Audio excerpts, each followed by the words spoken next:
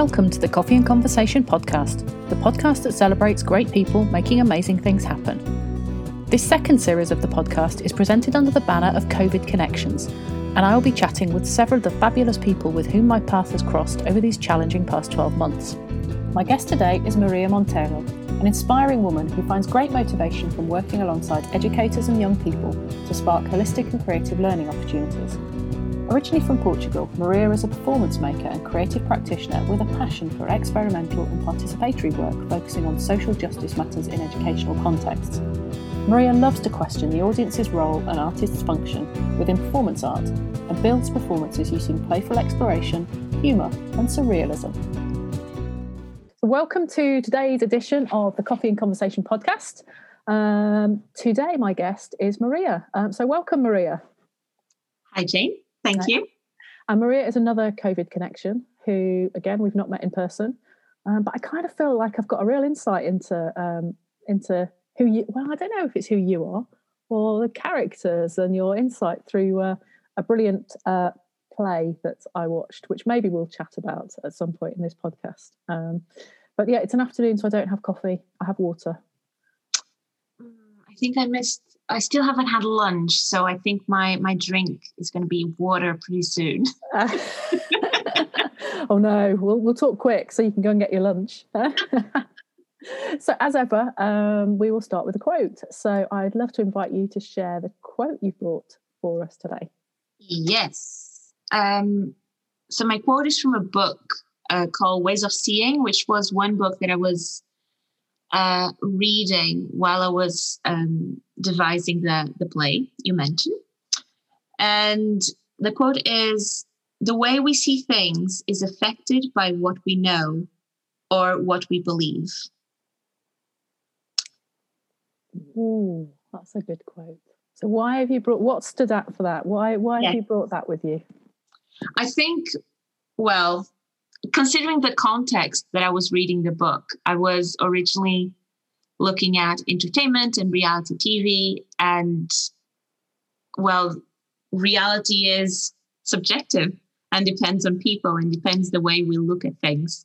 So I think what was really, really interesting for me while I was devising this performance was about what am I seeing within my reality and within entertainment in that specific case, and how are other people seeing, and the different layers of, being an audience member, being a performer, being a digital audience member. And that kind of not only translates, to when I'm working, but also translates in me as a person. And obviously I quite like to work with people and working within education and community. So obviously being sensitive to the different views sometimes can be a challenge because, there's always stories you don't know. So you always need to create a space of a welcoming space where people feel comfortable enough to share who they are. And that requires you to sometimes put your guard down as well. And so the way you view things kind of shifts as well. Absolutely. And yeah, my brain has immediately sparked into action around, what is truth, what is reality, whose reality, how many realities are there, all of these kind of things. So yeah, I really like that quote. And maybe it'd be interesting so I've seen your show that was amazing. But for people who maybe want a bit more of a context to maybe help understand your quote a little bit more, how would you describe what you created to somebody who hasn't seen it? Well, I would describe it as a cell, ever-growing cell. The show is called As Real as Reality, and I was performing. My character was a host called Cosmo.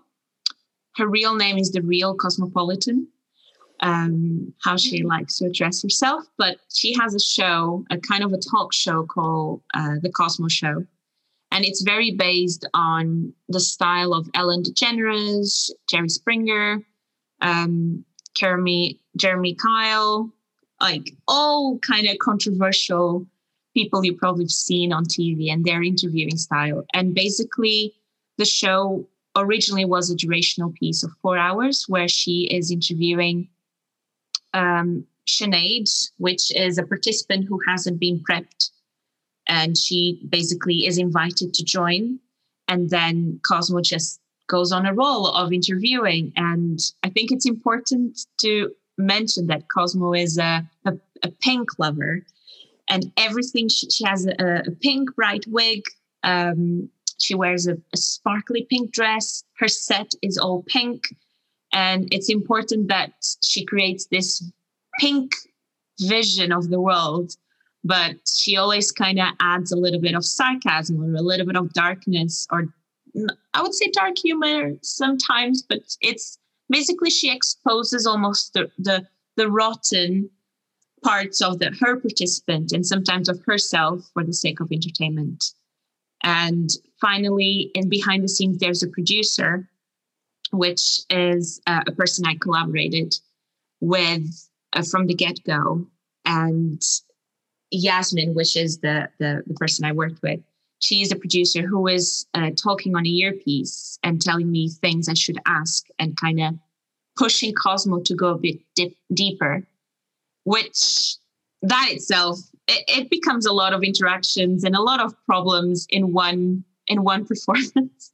And I have to, I watched the hour version that you were able to put out and put together, which I think in itself was a feat that you've done all this in lockdown and with COVID restrictions and all sorts of challenges along the way. But I think this idea of perspective really, and maybe it's even more kind of hitting home in my head as you're talking, because what is reality? And I think about watching your show or any of the shows that you've mentioned. Have to say, not that I watch them very often, if ever, but the idea of, something might be presented as reality, but actually how I watch that and the conclusions I jump to from somebody telling a story or the way the information's been elicited from somebody, I'm immediately going to make assumptions or judgments on that based on my beliefs and my experiences. So does that mean that it's real, or is it just my version? I don't know. I'm not sure if that even makes sense as I've said it out loud. It does. I think using the show maybe has a lens to discuss this. I think, and I don't know how relevant this might sound, but the show is irrelevant. And in fact, the content of the show, it's almost irrelevant because the whole show is just a prompt and it's all about the audience. And there was always the aim from the get-go. It's not about me making a point or any of my collaborators to make a point or the show to make a point. Is actually the point is how you will interact and how your reality kind of shifts by watching the show. And it's manipulative. And we used that word before. It is a manipulation. And I'm just manipulating your time and almost being like, you think you're better than me because you're not in that place, but actually you're as bad as me because you're feeding into this. Mm-hmm. And regardless if you're just watching the film, maybe it's a less enhanced version of what you would experience with the 4 hours. But even you watching, you will feel something. You will question your relationship with entertainment and what is your role within that. Mm-hmm. So I would say that reality of course, realities are different because our experiences kind of shape the reality we live. So I think that is the exciting part about it, is that we can relate to each other's realities, but we can never take for granted that we know exactly what someone lives or goes through. Absolutely. And I think the word if I can get it out, manipulation that you used there, actually, thinking about it, there was so much manipulation within that hour that probably happens all around us all the time, but on many different levels. So, arguably, Cosmo was manipulating the situation for entertainment, was potentially manipulating Sinead, the guest. But then as you kind of got on through the show, for me, the layers increased. So I was like, oh, hang on a sec, but Cosmo's being manipulated because the person in her ear is giving her those directions, and where are those coming from? What view is that? Is it because you want to portray something different? And all of those sort of levels of manipulation really started to feel much more complicated. And as a result, my emotions changed throughout that time, and I suppose how I was reacting to the different characters changed almost the more you knew. And maybe that comes back to views and perspectives and stories and understanding, that the more you knew about a little bit of the backstory, or the more you saw, and I've got an image of a wide camera angle kind of panning out. Maybe to start with, you're seeing a very narrow view, and as you sort of pan out and see more of what's going on, you're able to, your emotions shift and you make different judgments or different connections with characters based on what you see. Yeah, 100%. I mean, the whole show was a big manipulation. I was talking about, my audience in the studio. There was 2 people in a massive theater. Everything was a lie. And I had images in my head, and then of course COVID wouldn't have allowed you all those hundreds of people that you would. It so deserved to see.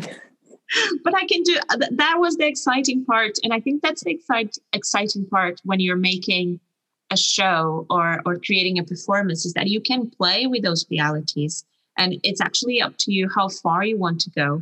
And I was fortunate enough that stumbled upon Cosmo, which originally she wasn't even meant to exist. She existed because I was using Twitch, which was the platform I used as a lab to kind of gauge with the audience and see what people were after. And because I wanted to protect my identity, I asked my flatmate for a wig. And then Cosmo was born because I was like, I don't want people to recognize me. So I had this horrible clown makeup, this wig. And most of the live streams I did was people saying, you're so weird.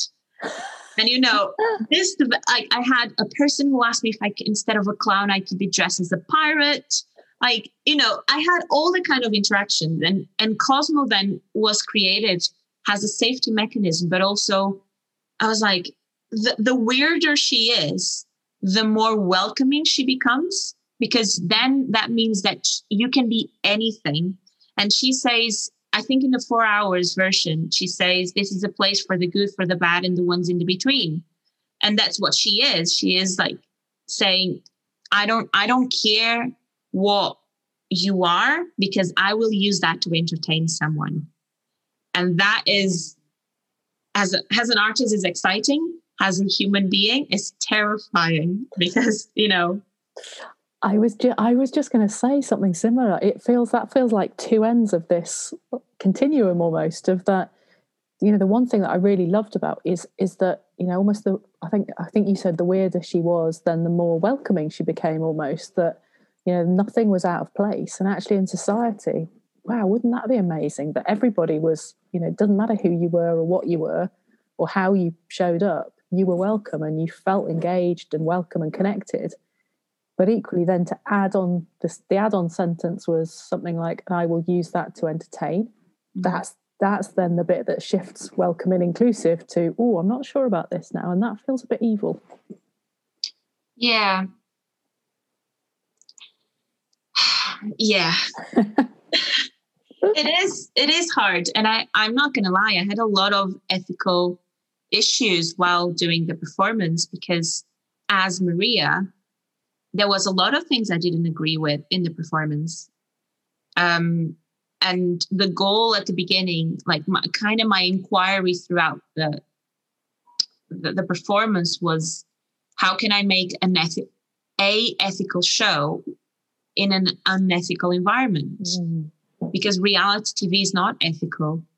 And we know that there's a lot of disbelief and a lot of myths around the making of reality TV, but ultimately reality TV is a massive market and plays a lot with influencing people. And although we kind of shift, and it's almost like a guilt trip of, oh my God, you watch these things, but we all do. Well, maybe not all, but most of us do, and kind of have a sneak peek of who is Kim Kardashian, or who is, what is Madonna doing right now? Where is she? Like, we all have this fascination for the celebrity lifestyle.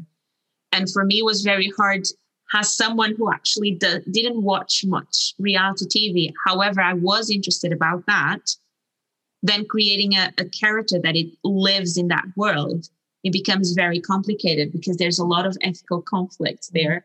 Of particularly at the end of every rehearsal, I would ask Sinead, "Are you okay? Is there something like I can do for you? And how could I kind of still make it safe for her to be present without also making the show genuine and have like genuine reactions?" And that was very, very hard for me. And as you've just been talking, I've just something in my head has spotted, like, reality TV, actually, is it a total paradox? Or I'm not sure that's the right word, because whose reality are we seeing? So a situation, something is happening, and it is then being presented in a certain way to engage with an audience. So whose reality is that? Is it the reality of the people experiencing it? Or is it the reality of the producers and the editors and the program makers who've decided that that's how they want to portray that certain situation? In which case, is it then it's not the reality, it's the reality that we then connect to and draw our own conclusions on. So whose reality TV is it, I suppose, maybe is the question in my head. And I'm not sure I can answer it. Because I also, as you're speaking, I was thinking it also very much depends if there's any conflict of interest there. Because it is, although most of the people don't think it is unscripted. No, most of the people think it is scripted. It actually is unscripted. However, there is a massive team, which in some, for example, The Bachelor or Big Brother, what they call the story kind of production story team, which is basically they go through the footage and then they build a story. But what happened was reality. What happened was true in a way, because those people weren't following a script. But then you have the producers who are part, and that was very much, I tried to be very kind of real in the show while portraying that. You have producers who do not tell you what to do, but then they go, "Oh, she mentioned this. Have you asked about this?" And then they edit that bit. And I think that kind of plays with what you're saying, who reality it is. Whose story are we telling? Is it from the story production? Is it from the producers? Is it from the cameraman? Is it from the TV station? What reality are we playing? And then also there's the reality of those people, which I don't think they are any undermined from these layers. They know what they are doing. And, the number of propaganda they get then for their products, for their perfumes, for their cosmetics, like they get something out of that, even if they are giving away almost their agency.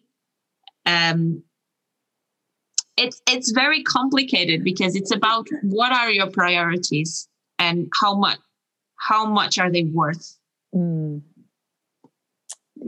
There's definitely something for me around that value in there. And I suppose in business terms, it's a transaction, isn't it? It's I am willing to, I'm going in with my eyes fully open. I'm willing, although potentially some people will argue, are they really going with are they going in with their eyes open? But there's a whole other conversation. But, this idea of I'm going in knowing something, this is what I'm willing to invest. And I know that this is what I will get out of it. So it's that cost benefit. And there might be, and all of us individually, I suppose, have to make that judgment over how much are we willing to invest, or even to some places, how much are we willing to compromise what we believe and what our values are in turn for the return that we may get on that investment or potentially sacrifice of something that feels important. And where's the tipping point? And I guess for each of us, that tipping point is going to be very different depending on the situation and depending on your reality. Indeed. And I love what you're talking about, story. That feels, whose story is it? And it brings me back to your quote in terms of those perspectives. And you mentioned just now in terms of the cameraman, or camera women, the producers, the editors, the participants, the viewers,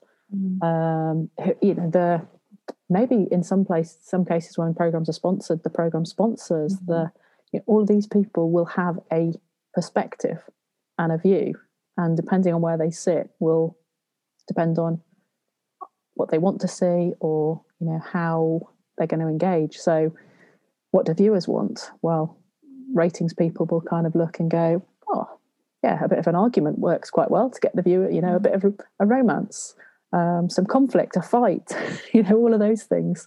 So how do we construct some of those out of the reality that we have? Indeed. And I think one of the things I learned that really surprised me a lot is the power of a good framing.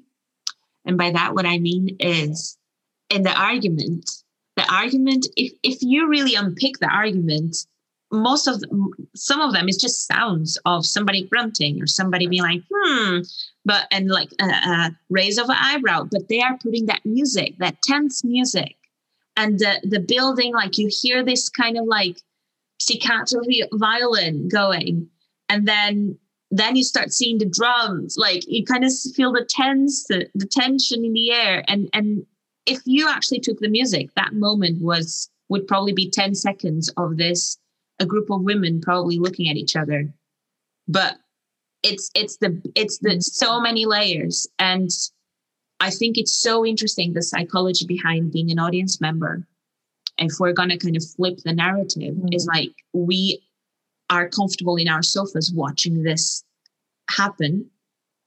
And what I think blew my mind was how we take this then to social media. And, and then we just perpetuate this kind of circle of influencing people and reality TV, because it is still reality. Twitter is reality. The hashtag is reality.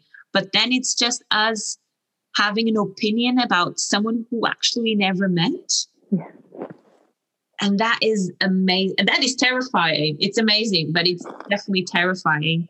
And it's like those ripples, isn't it? So something, and I love what you talked about there in terms of the music. It makes me think of like horror movies and stuff as well. Something bad's going to happen because you can just hear that music coming in, and it just makes the whole scene. Nothing may happen, but it's the tension it creates, and so it's not just about verbal and the verbal dialogue or whatever it might be. It's everything in the situation and how that influences our emotions as audience members, and how we react and respond. And then now with, and you mentioned Twitch and Instagram and all these different new platforms, kind of that ripple, gets wider and wider and wider. And it isn't just, maybe 30 years ago, you'd go to the theatre with a friend and you'd come out and you'd chat with your group of friends or your family about what you saw. And maybe the ripple would be slow because you might then talk to somebody else the next week when you met them. But now that ripple of, I don't know, whatever you want to call it, impact or communication can happen in an instant, but not just after, it's in the moment. And kind of to then bring this to the real world, whatever the real world is. I was thinking in terms of COVID and the fact that, we've been for almost a year at home. And I was reading some statistics, and the production of reality TV has increased quite a lot, mostly because you can produce that in a more COVID-safe way, because you have less team to be part of that, and you can more easily social distance from the participants. And one of the things I was reading is how watching, I believe it was The Bachelor, like binge watching during this COVID period has grown 65%. Wow. And what they were using as a way kind of to measure that binge watching was that if you watch from the same season 3 or more episodes in a day. So for me, that was very, very worrying in a way, because we're being deprived in a way of of being outside, of spending time like socializing. And then suddenly all the socializing we're getting is this worlds that have been produced to entertain us on TV. And we're talking about, really, really luxurious lives, some of depending on the shows, or like The Bachelor finding love or the perfect love. And we're seeing these luxurious dates of hot air balloon and, a dinner in a gondola, these kind of things, which is completely unreal in a way. And we are kind of being fed that. And one of the things I was considering after making the show was, what are the impacts or the effects that this is going to have on us now that we're kind of being allowed out? How are we going to perceive our lives? What are going to be our aims? Because our reality for the past year probably has been impacted by what we're seeing on TV. And that's I think that's a really interesting point. And it sparks a number of questions in my head, I suppose, or ideas and thoughts around, how, if I could watch the same bit of, let's take an episode of The Bachelor. I could watch an episode, and perhaps I'm watching it going, actually, that's not my reality. So I'm watching it for a bit of escapism. That could, it could be, if I'm, really aware that this is just something, it's not, arguably it's reality TV, but it's not my real, and it's nothing, so I could watch it and feel that's total escapism because it's so far removed from me and my reality, which would be a very different experience than if I was sat there thinking, this is where I could get famous. This is like this could be my, this is how I could meet my dream, dream life partner, or this is my way to make a living. So that immediately impacts on how I'm interacting and how I'm watching that, and where I take it, and am I as an audience member aware that it's been manipulated or not? How aware, those sorts of things. So all of the things around it will totally impact on how I see that performance, or arguably not a performance in this case, reality in inverted commas. So yeah, that's really got me thinking about who watches and how we consume it.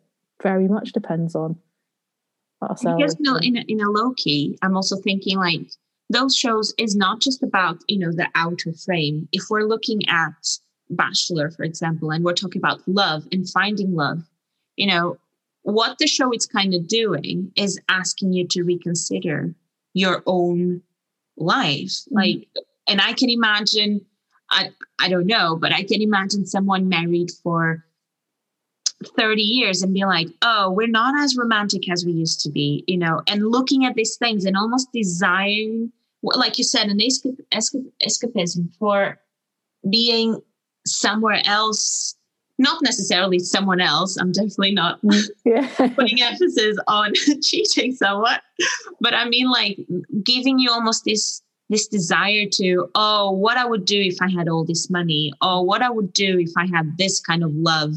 Yeah. And then we forget a little bit our reality, or maybe the place where we are, that, we have people maybe near us that we are maybe neglecting our relationships because we're trying to achieve something that might be unattainable because that's what we are being offered. And I wouldn't put the whole blame on reality TV. I think it's way more complex than that. But definitely there is a danger of how you will then perceive your world once you're being offered this kind of voyeuristic experience of the other life. And it does feel, you talked about COVID and how that's maybe changed how we view some of these things, particularly perhaps if you've been on your own. Or I'm also thinking, you talked about sort of the ethics of making your show, but against there's some stuff quite unethical. And I wonder for individuals as well, if you don't have either immediate support network, or you don't have a secure base, or people around you, and you are not secure in your world, in your reality, for whatever reason. That could be safety issues, but equally it could be maybe you're a bit lost in life and you don't have those family and amazing friends, and so the impact on you in terms of making, well, my life isn't enough because look, that's how I should be living my life because that's how it's being presented.